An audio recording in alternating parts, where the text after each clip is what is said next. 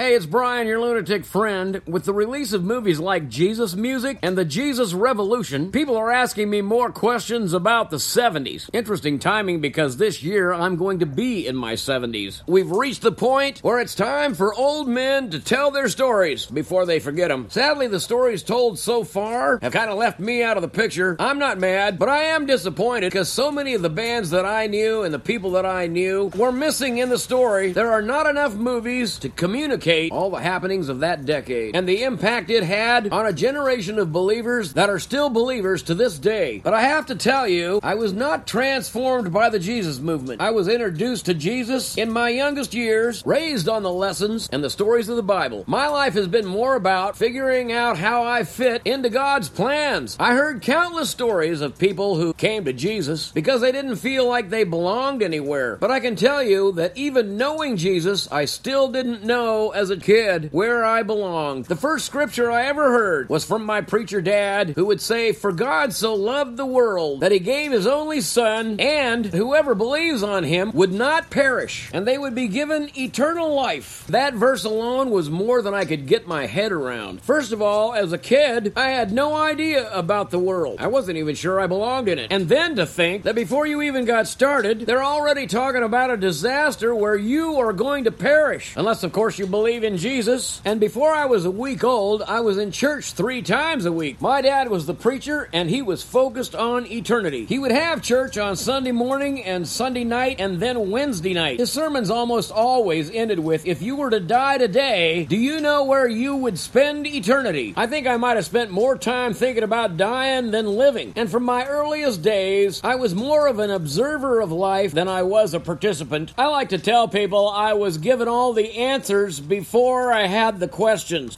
From the beginning, my life was based on Scripture and became an ongoing matter of trial and error. For decades, I would hear testimonies of amazing transformations in a person's life who raised hell and then found Jesus. Testimonies would always leave me feeling like I had not lived. I got the impression that life was more interesting before Christ, and it felt like the euphoria that came with knowing Jesus was a matter of relief because you weren't going to have to face the consequences. And because I didn't have a dramatic story, I would remain an observer. So I will start my story of the 70s when I was 16 in 1969. I was a preacher's kid starting high school. The times were turbulent, at least that's what they said, but I really had nothing to compare it to. People in church were already talking about the end of times, that surely Jesus was coming back in the next few years. Richard Nixon was president, and we had a war going on in Vietnam. The younger generation was protesting, carrying signs calling for peace, and Barry Maguire was singing about the eve of destruction. Anyone over 30 was not to be trusted, and we grew our hair out long as a defiance against the status quo. Kids my age were wearing bell-bottoms, Levi's that were skin-tight everywhere else. Beads were popular, as well as fringe on leather jackets, and vests were hip, and just as many long-haired teenagers wore granny glasses as grannies did. And those grannies in church were screaming about miniskirts and Levi's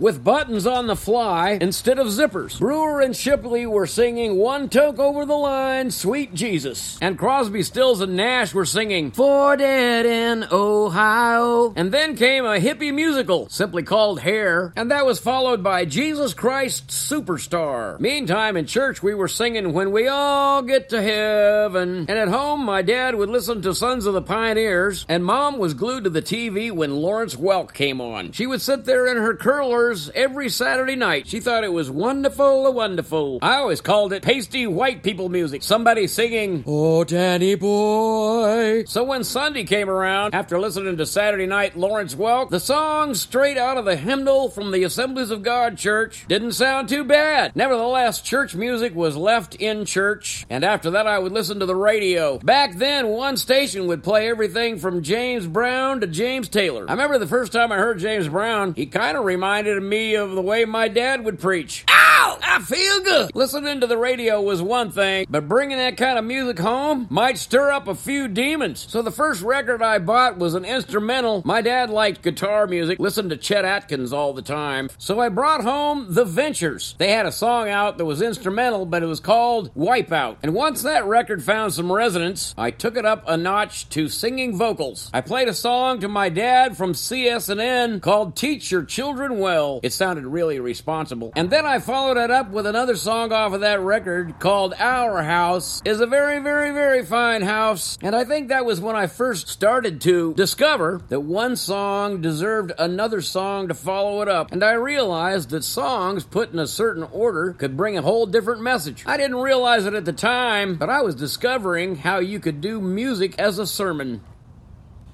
Assembling my thoughts from 50 years ago is a daunting task. It's almost overwhelming trying to get everything in the exact order that it happened. But in the coming weeks, I plan to try to give you an idea of where I was in the 70s and how I wound up on the West Coast and becoming a part of what they call Jesus music. And thanks for listening to Nutshell Sermons, as well as songs that didn't make my last record and songs that didn't get airplay. Podcasting has become my new platform. At 70, I have no plans of retiring. Kind of hard to do anyway as a Christian musician. You can support this effort by sharing it with a friend. I consider this my new ministry, and it's like starting over. And thanks for your support.